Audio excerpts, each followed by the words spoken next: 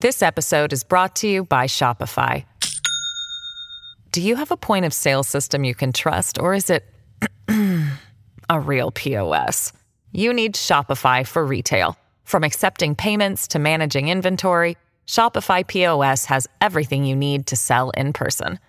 Go to shopify.com/system, all lowercase, to take your retail business to the next level today. That's shopify.com/system.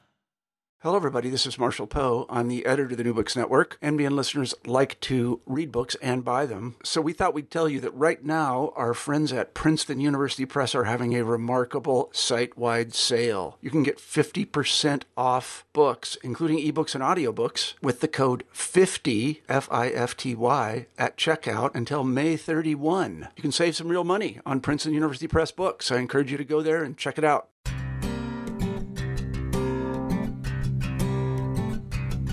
Hello, and welcome to New Books in Media and Communications. I'm your host, Tal Zemanovich. Earlier this week, I met with Professor Amit Pinchevsky to discuss his recent monograph, Transmitted Wounds, Media and the Mediation of Trauma. The book was published recently by Oxford University Press. We discussed what does it mean to consider trauma in media from the perspective of technology and not from that of the subject of trauma, the clinician, or the witness. By bringing media theory to bear on trauma theory, Pinchevsky reveals the technical operations that inform the understanding of traumatic impact on bodies and minds. Under consideration is not the way trauma and traumatic memory figure in the media, be it through film, television, or photography, but rather media as partaking in the construction of the traumatic itself. Pinchevsky conducts his erudite exploration through a series of case studies. The radio broadcasts of the Eichmann trial, the videotaping of Holocaust testimonies, recent psychiatric debates about trauma through media following the 9/11 attacks, current controversy surrounding drone operators post-trauma, and digital platforms of algorithmic holographic witnessing and virtual reality exposure therapy for PTSD. Each of these cases makes a compelling argument about how media technology and logic shape the social life of trauma both clinically and culturally. Transmitted Wounds takes us from mid-20th century to our current moment, moving us from an analog world of trauma to a digital ecosystem that promises to transcend trauma altogether. This temporal setup demands ethical considerations of past and current systems of memory, witnessing, and therapy, which Pinchevsky does exceptionally well. As I was preparing for our conversation, I was struck by the amount of questions, technical, moral, and ethical, that this book inspires, and I must confess that I am still considering some of the thought avenues Transmitted Wounds has opened up for me. So I suspect that this conversation will have a similar effect on you, and I thank you for downloading this episode and hope you enjoy our conversation as much as I did. Hi, Amit.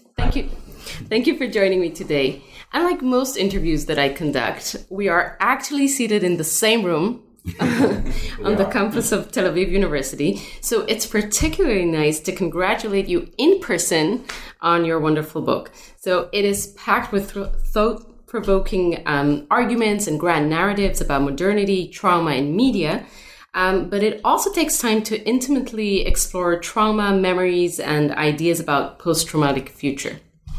But before we get into some of this, why don't you introduce yourself? Maybe you could tell us a bit about your academic background and what brought you to this specific project. Okay, sure. I did my undergrad and graduate studies here, actually, at Tel Aviv University in political science and humanities, and then did my PhD at McGill University in communications in a department that was really about theory and history of media. And initially I was interested, and still to a certain extent, in philosophy of communication and ethics. But gradually I moved more and more into witnessing and media and witnessing. And this eventually led me to writing this book that was a long time in the making. And in a way summarizes my work in the last, I guess, 8 years or so, in trying to come up with some new ideas about the relation between media and trauma traumatic memory. Mm-hmm. Okay, there's a lot of things I want to ask you about, but I thought that maybe we can begin with your definition for the basic concepts of the book, which is media, trauma, and mediation. All right, so it's none are really my own definitions, but I do try to develop them and tease them in a way, to the way that I want to work with them. So trauma, basically you can take it from a more clinical perspective, which speaks of a violent event, stressful event that is so overwhelming that it fails to be registered as such. And then it comes to be relived and re-experienced belatedly. And from that, we have the pathology of trauma, but also different manifestation of traumatic memory. So how kind of a certain kind of memory that was not fully experienced or processed, if you want to take it in more kind of a technological sense, is repeated or reproduced in the present in a way that the present you still try to kind of, come to grips with the past. So there's also an interesting issue of narrative, of memory, of history, all those questions having to do with trauma.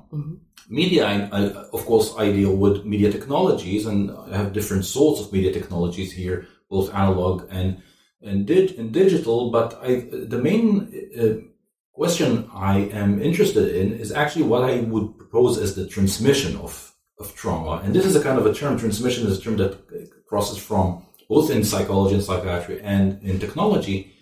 And to what extent we can actually talk about transference and transmission of something that, properly speaking, is, unshareable. You cannot really share your pain. And how can you be wounded, mentally wounded, so to speak, via the media? So this is mediation would here be the operation of media in doing precisely that, in relating, transmitting, but also storing and processing those events as traumatic events. Okay, I think we'll talk a bit more about this later, but I just want to ask you another preliminary question, and that is that as I was reading the book, I thought that it really fits into many scholarly fields. So it can be in media studies, it can be a book that belongs with the discussion of trauma, as you just said, or memory studies. And I could see it as making like a huge contribution to the field of science and technology studies as well. So I'm intrigued to hear where you think this book fits.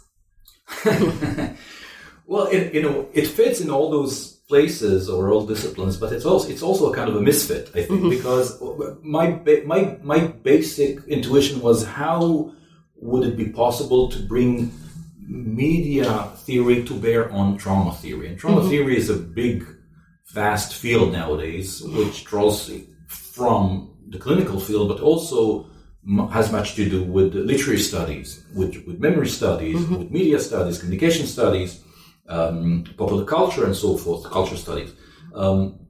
So actually, I think it tries to speak to both, but also do a kind of a bridging effort here in trying to trace back and explore the fundamental conception of trauma and how this concept is associated and really informed by certain media logic and technologies. So I would say it belongs to all those fields, but it doesn't fit squarely in none of them. Okay, actually, your answer kind of leads me to my next question, is that I think the perspective of the book is quite unique because you make your argument through a number of case studies, so the radio broadcasts of the Eichmann trial, the videotaping of Holocaust testimonies, recent psychiatric debates about trauma through media following 9/11 events, current controversy surrounding drone operators post-trauma, and digital platforms of algorithmic holographic witnessing and virtual reality exposure therapy for PTSD. And each of these case studies could be told from the point of view of the traumatized subject, or from the point of view of the clinician, or even from that of the witness. But I think that it seems that you choose the point of view of the technology. So could you tell us more about this decision and maybe give an example or two from the book to show us how it works? I guess I do try to flesh out the technology that is embedded in the back or in the deep context of each of those cases, right? So how technology or the technological infrastructure is kind of, shapes and forms what we see in the actual practice and the unfolding of each of those either events or cases. And in that, I'm following to a certain extent some ideas that have been developed in what we would call in the more Anglo world, German media theory. And this is following Friedrich Kittler and others. But I'm doing that only halfway, I guess, because I try to develop a kind of a critique of the non-moral stance that these the Kittler and others have taken. And I'm trying to actually take trauma as an instance or as an opportunity to rediscover morality through media, but maybe we'll talk about it more later. So a couple of examples. One example is, say, the videotaping of Holocaust survivors. And there's been a huge amount of work done on that, on how traumatic memory manifests itself despite the effort to tell a story, to tell a narrative, how it's being usually an indication of such traumatic memory would be typically silences, halts, repetitions of certain words and so forth. And I became very interested in the tools that make that available. And the tool that makes that available is videotape. Take away the videotape, you would not be able to trace, locate, rewind, replay, all those meaningful moments. They become meaningful thanks to the fact that they can be recorded and replayed. And this is something that I haven't really seen in the really, general and huge discussions on media, on Holocaust witnessing, also with respect to its employment in different media outlets. So it's interesting. It was interesting to me to trace back how videotape as a technology, what is special about the videotape and the videotape setting that was so innovative in the context of the Fulton of Yale archive, and how it really introduced a new dimension of how you would be able to experience and record past events, and specifically past traumatic events as associated with Holocaust and Holocaust memory. I'll just stop you for a second to just tell us in a sentence or two about this archive and its initial mission. Well, the initial mission of that archive that really began in the late 1970s was to record the memories of Holocaust survivors in a way that hadn't been done before. So it wouldn't be voice recorded, not handwritten, but video interviews. And that was, to us, it seems almost, self-evident, but it wasn't really at that time. So the idea was to collect. First, it was around the New Haven area. Then it included other areas, other countries also. But initially, it was interview survivors within a time frame that around an hour and a half, 2 hours. Sometimes they were limited by the length of the video cassettes, the pneumatic old video cassettes. But it was really a new format in which you would have the survivors sitting in a studio-like room at Yale University and with some, I would say, psychoanalytic sensitivities, interview them about their memories and have that on tape, recorded on what was then a new technology, relatively new, of videotape. And that new understanding of the audiovisual testimony was evident right from the start. So they wanted the initiators of that project, that's Dori Laub, and later on Jeffrey Hartman, Lauren Vlock, and others, to have a different kind of storage format of those testimonies, that they would not just be just like any other historical material in the library or the archive, but they would have a more of a televisual application. And this is actually what they had in mind at the outset, that material could be used in education, in documentary films, and so forth. But it turns out, in hindsight, that they really produced a new kind of archive. I would say they produced the infrastructure for an archive of trauma, of how trauma is being related via and despite the failing of narrative. So they provided a material or source material for others to come and to explore. Later on, there were other projects, Spielberg projects, that followed on the same or similar agenda, not necessarily the same. Nowadays, we have a different agenda of digitizing those archives and having them more accessible online and so forth. But at that time, that was really the new media of testimony, videotape. So when you were you discussed the videotape in your book, you talk about transmission in a few senses via the videotape capabilities. Can you explain a bit? Well, we have the transmission here kind of plays on one of the main figures around the discourse of testimony and trauma, which is Shoshana Feldman. Shoshana Feldman wrote this path-breaking book along with Dori Laub, who was a psychiatrist, but also a child survivor. And then, and after a few years on that project, they composed together a book called Testimony, in which they each had a few chapters. And in one of the chapters, she talks about an event during a seminar that she had given, where she screened a few testimonies from the Yale archive.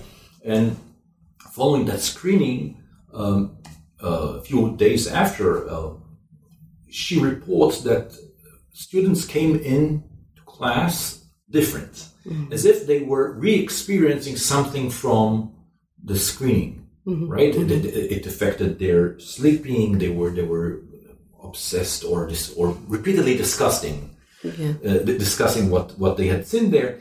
And to her, that was a formative moment, because she then, as she says, understood that there's something here that is very interesting, how that moment kind of transmits a sense of trauma that is beyond, let's say, understanding, beyond a kind of, more cognitive understanding. It's interesting, though, that when she describes it, she puts that event on in the context of the seminar where they had read other texts, and she, to my mind, fails to see the different media that are at play. I don't think they would have those students would have reacted the same way to reading text as they had with respect to watching the testimonies, the video testimonies. So a transmission moment was there, I think, from the beginning, and eventually she says in the book that was the kind of as she puts it, I think this is the exact quote, that moment was the German germination of her work on testimony. So that moment of transmission was really what was informed her whole understanding, without her realizing that there's media here at play. Which is the moment where you formalize your... Yes, exactly. Yes, where I sneak in my own... Yeah. This episode is brought to you by Shopify. Do you have a point of sale system you can trust, or is it a real POS. You need Shopify for retail. From accepting payments to managing inventory, Shopify POS has everything you need to sell in person. Go to shopify.com/system, all lowercase, to take your retail business to the next level today. That's shopify.com/system. So this really leads us to your argument that media technology and their logic shape the social life of trauma, both clinically and culturally. So could you expand on this, and maybe we can think about another example in the book that demonstrates this? Well, let's take an example about more on the clinical side. So when I was interested in the development of the idea, or rather the possibility of being traumatized from afar. Can you be traumatized by watching something on television? And apparently now, more and more among the clinical profession, mental health professions, agree that that is possible under certain conditions. This is really unthinkable if you'd go back 30 or 40 years ago. So what happened that this is even a possibility? So in going back to kind of a genealogical take on this, so I found an interesting episode in the history of trauma research, which is a research paradigm, later called the trauma film paradigm, in which researchers, that's psychologists and psychiatrists, used films in order to measure stressful reactions, and from that conclude what would be kind of a stressful or traumatic reaction to actual events. That was in the early 1960s. And they used one film for a decade or even more, which was self-circumcision rites in Aboriginal tribes in Australia. That was which was produced in the 1930s.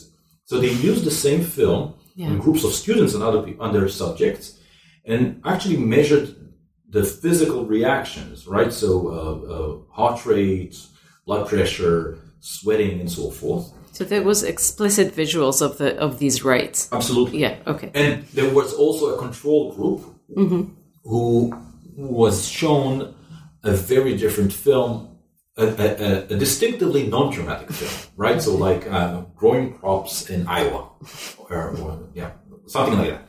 And then they, of course, compared the two groups, coming to the conclusion that they could actually find a model here to study the effects of stress and trauma. They called it actually an analog.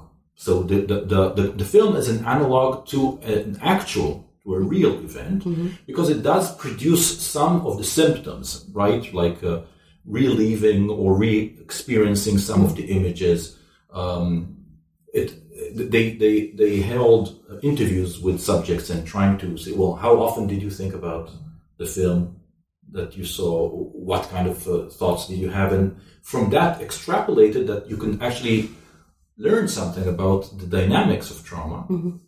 Again, what was interesting to me here is that they had an implicit film theory here without realizing it. So the very initial decision that film, or specifically a visual medium, could act as a trauma stimulus is not fully accounted for. Once you allow for that, you open the door for what would later be a kind of a visual bias of how you would understand post-traumatic memories or post-trauma in general. So in the long, or rather long development of how you, decades, be able to understand the present moment, in which you would have now in the DSM, in the diagnostic manual of mental disorders, a conditional possibility to be traumatized by the media, distinctively saying this can happen only films, television, and photographs. And then there's this clause saying only if it's work-related. So it's interesting. These are all visual. That's fascinating. Media. So maybe there is something here that goes back to the 1960s with this paradigm that became more and more prevalent, I would say, among that field. So there is a kind of a media embedded in the understanding of trauma without realizing there is such. And then you mentioned the Hillsborough tragedy, where but you can So that was probably one of the first events that family members actually, that saw the tragedy of people being really crushed by the crowd at a soccer game. So hearing about the disaster on television was absolutely devastating to them, and some actually sought legal measures afterwards, saying that, well, maybe we are entitled to some compensation because we are indirect victims of that event. And at that time, it was in the 80s, that was really rejected by the court. But now I think such a claim, if it were to happen, has better chances, because the professional claim among psychiatrists is that, well, potentially that might happen. So you would be able to make a case for it now, whether I don't think it was possible to make it now, back then, sorry. And you actually show how following 9/11, this claim kind of got more validated. So people that viewed the attacks on screen felt traumatized by a possibility of death, of the death of others through the distance. So the interesting thing about 9/11 is that if you look at studies that looked into the possibility of being traumatized by television, these were very few before 9/11. It was really a kind of on the margins of standard psychiatric or psychological studies. There were a few that did a study on school children after the Challenger explosion, and those demonstrated that these children exhibited some of the symptoms of post-traumatic behaviors as they were classified back then in the DSM. So it was really marginalized. But after 9/11, there's a flood. There was a flood of studies on whether and how people watching the events on television develop symptoms that correspond with what psychiatrists and psychologists know as common to PTSD. So much so that only a few months after 9/11, there was a short paper, really a call to arms by a dozen of psychiatrists in the New England Journal of Medicine, which is very prestigious, saying, well, we have a new situation here in which we have to take into considerations that certain television broadcasts can present an actual public health issue, right? So, and from that we start see. I could actually see more and more studies looking into media effects in sort of ways that reminded me of how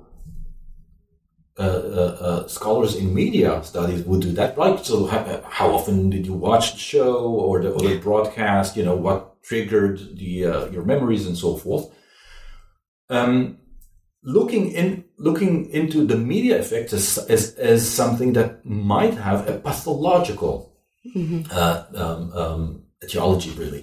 So from 9/11 onwards, media broadcasting, television broadcasting, became an issue for clinical consideration, and that is the short story of that chapter. Yeah. Yeah, actually, I was thinking a lot about this chapter because, people talk today about the onslaught of the news cycle, about the fact that we feel attacked by the news cycle, so-called in the Trump era. Do you feel that a similar claim can be made today, that we are experiencing this collective trauma of being bombarded by, doom and gloom? Right. Well, one of the things that I'm realizing now, after writing the book, is that you really need to think hard about not only what trauma is and how that kind of how the notion transforms and changes historically, but certainly when it comes to collective trauma, if such a thing even exists. I mean, there are now discussions on cultural trauma, national trauma, collective trauma. I think here too media play a key role, because that what propagates those so-called traumatic images or events. I would be hesitant to say that. I think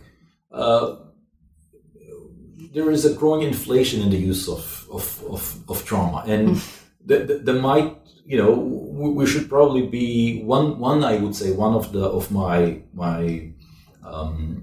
my own conclusions from this book is to be very careful in using the term, because it has such a cultural cachet, and nowadays, and everything could be traumatic, and trauma became, so you would have like trigger warnings, right? So that might kind of correlate with some kind of traumatic reaction. Some of what I was trying to do has to do with taking a more critical understanding, or developing more critical understanding of what trauma is and how it actually propagates. Okay, I actually have a lot to say about trigger warnings, but we'll talk about that later. Okay. But I want to ask you a bit about the way the book is organized. And I felt that it was divided into two. So the first is really set firmly in the 20th century, and it has this narrative logic of media. And the second moves to the 21st century and to digital media. I felt that there's one chapter that bridges the two, and that is screen trauma, that discusses what we just talked now about 9/11 and the possibility of being traumatized by media. So when we move to the digital part of the book, I wonder if you could compare the chapter about the Yale project of videotaping Holocaust survivors that we discussed, and your chapter about virtual testimony. So I'm interested both in the kind of respective arguments for both chapters, okay, but also in the ways that you research them. So did you come in with different methods or different concerns when you were thinking about these two different medias, and one kind of more analog and the other digital? So the main point, I guess, and you're completely right in putting the two one against the other. This was a kind of my intention, so it's good that it resonated with you. But these are two models, really, of what you might call an analog media testimony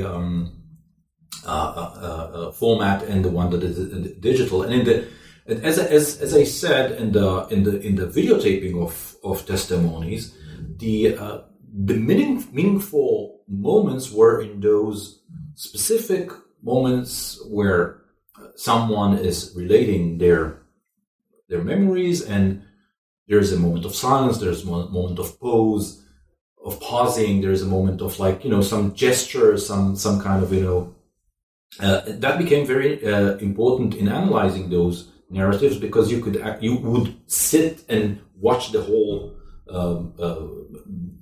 recording from beginning to end.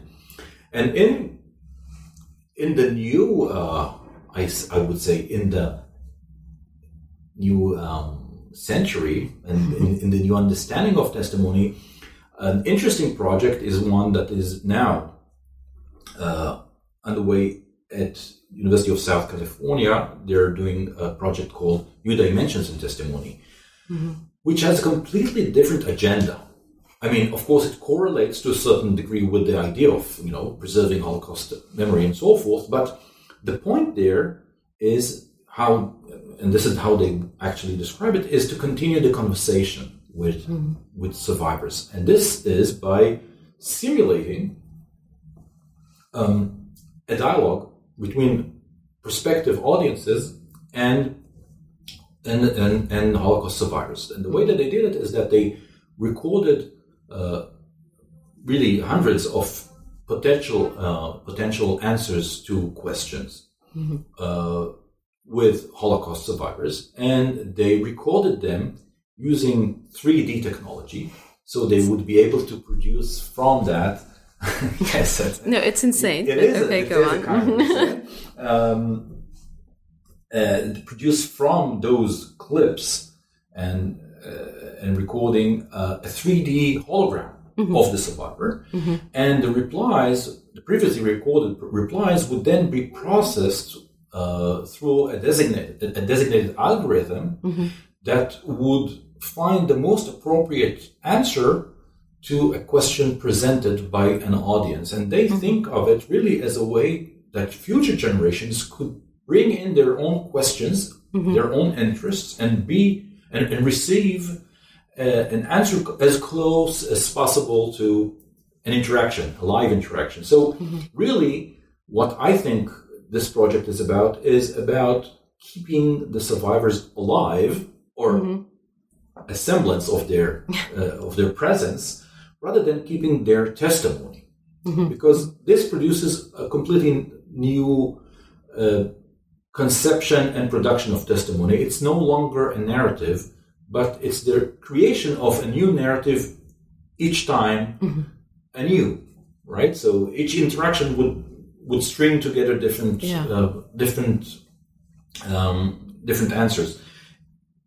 Again, going back to my interest here, it was interesting to me to see that in the new Dimensions in Testimony project, they were actually trying to move away from the more traditional Yale conception of testimony, get away from, or back away from, the idea of narrative as something that you would just sit back and have to kind of watch, and take on a more interactive, right, as fitting to nowadays, interactive mode of testimony, which eliminates the possibility of those pregnant moments of traumatic memory, or the ways in which traumatic memory asserts itself through those moments. So these really are completely eliminated when you construct a testimony in terms of a virtual dialogue across time. We have a different understanding of testimony in which trauma or traumatic memory does not play a role, or is not as much of a concern as it used to be. So it's more kind of preserving the option to have a conversation with the survivor, rather than to preserve their testimony in their own words and sequencing. Exactly.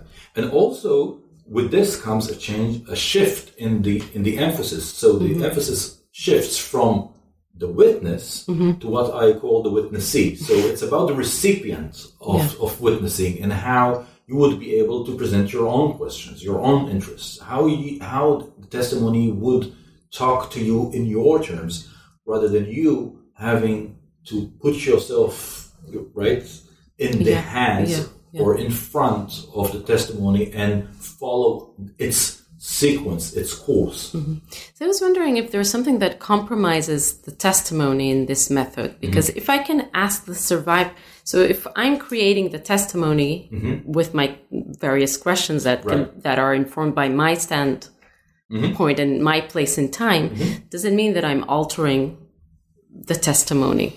Well, I think there's no testimony as such there, not in the way that there used to be, because what is actually working in the database of that system is a collection of some 500 or 600 recorded replies to various questions that were collected from various focus groups and experts, and a lot of thought went into it.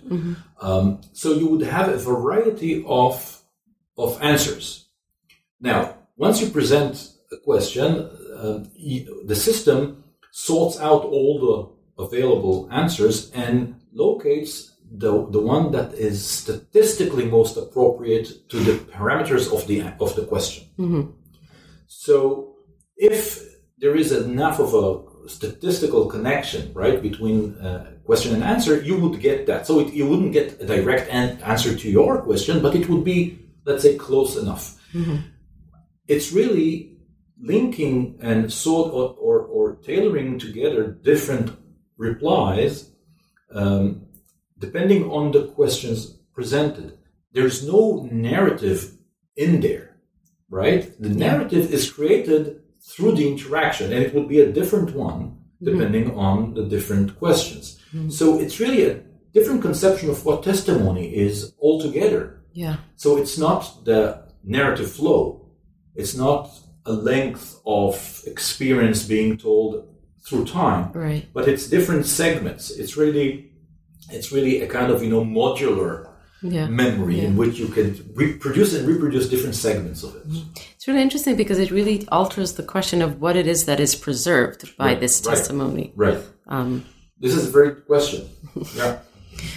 And then this really, this is one ethical question or challenge that you think about in this book. And I wonder if we can maybe get into another example of these ethical uneases or challenges that you write about, maybe through the question of virtual therapy.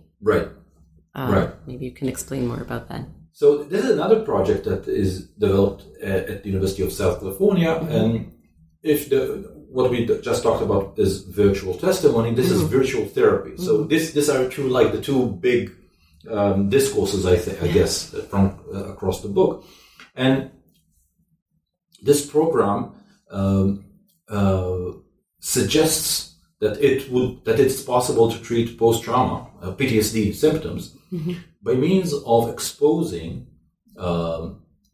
patients to experiences similar to those that created their own traumatic reactions, using virtual reality scenarios. Basically, these scenarios are basically videotape game scenarios or combat scenarios, like riding a Humvee or going through a marketplace in some mid-eastern town, and these are pretty much generic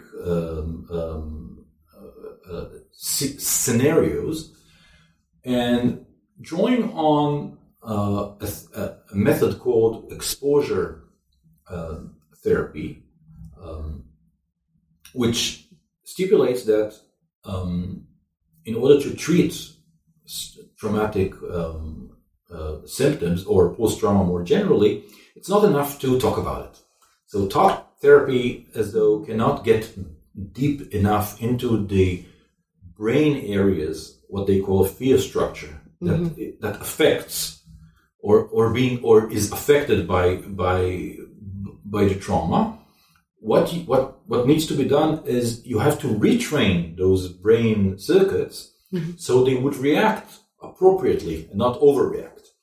So in this program, in this virtual reality therapy, they would bring typically veterans from Iraq and Afghanistan and put them into scenarios close to those that they had experienced and run them through a series of treatment of several weeks or so, by the end of which, so it is claimed, they would be pretty much cured. And interestingly, one of the selling points of this project is that you don't have to talk about your mother, right? So it's a non-psychoanalytic way of dealing with it. It's not about talking. It's not about narrative. It's not about discourse. It's about really getting into a virtual world and through it evoking those areas, and it's typically the more primitive, quote unquote, areas in the brain, the limbic system, that would react to threat and danger, and you would retrain them to react appropriately. This presents some interesting moral questions. For instance, okay, so let's say, I'm not saying, but let's say that works. Let's say they're right. So what does it mean that you would now be able to have soldiers coming back right from the front line and processing them through those programs in which they would be de-traumatized, right? So not that I'm, of course, advocating that people should be traumatized or that there's something positive about being traumatized, but once you eliminate that, once the army, government puts a lot of money into such a program that really finds a way to deal with trauma efficiently, you really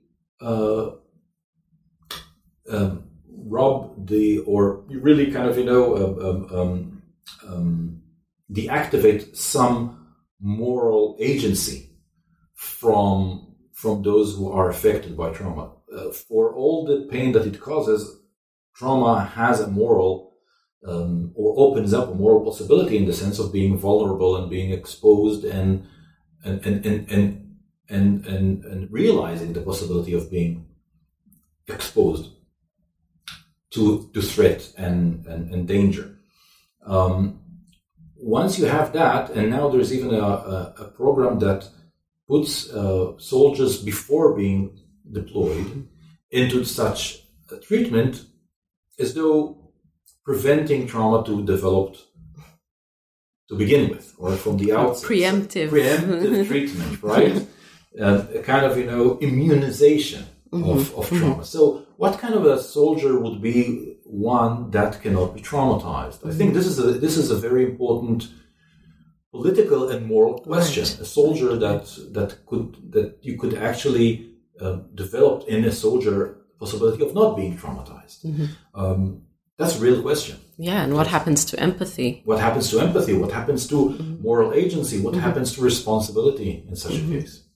Yeah, no, that was really a fascinating project, and it really opens up a lot of questions. So as we're kind of winding down this interview, I wanted to ask you if there was anything in the research process that surprised you, something that you felt that you learned and you didn't expect to think about in the way that you think about it now. Well, really, in each of the cases I found, I was surprised in one way or the other. I mean, I knew that I had an intuition in each of them that there's something going on here, but I'm not quite sure what it is. I'm yet to know what's going to happen here. I had an idea, but I can think of instances in each and every one of them that I realized something. For instance, the film paradigm that I mentioned. This was something that I only found out after I started the research, and it really kind of surprised me. I said, "How is that possible? And how is it possible that I haven't heard about it before?" Right. So that was one of those things, and there were others, I guess, to a certain extent. That's I think that's a good measurement of if you're on the right track, if your research is capable of surprising you. Okay, so fantastic. I guess we'll finish at this moment of surprise and insight. And I want to thank you again for this interview and for your book. Thank you so much.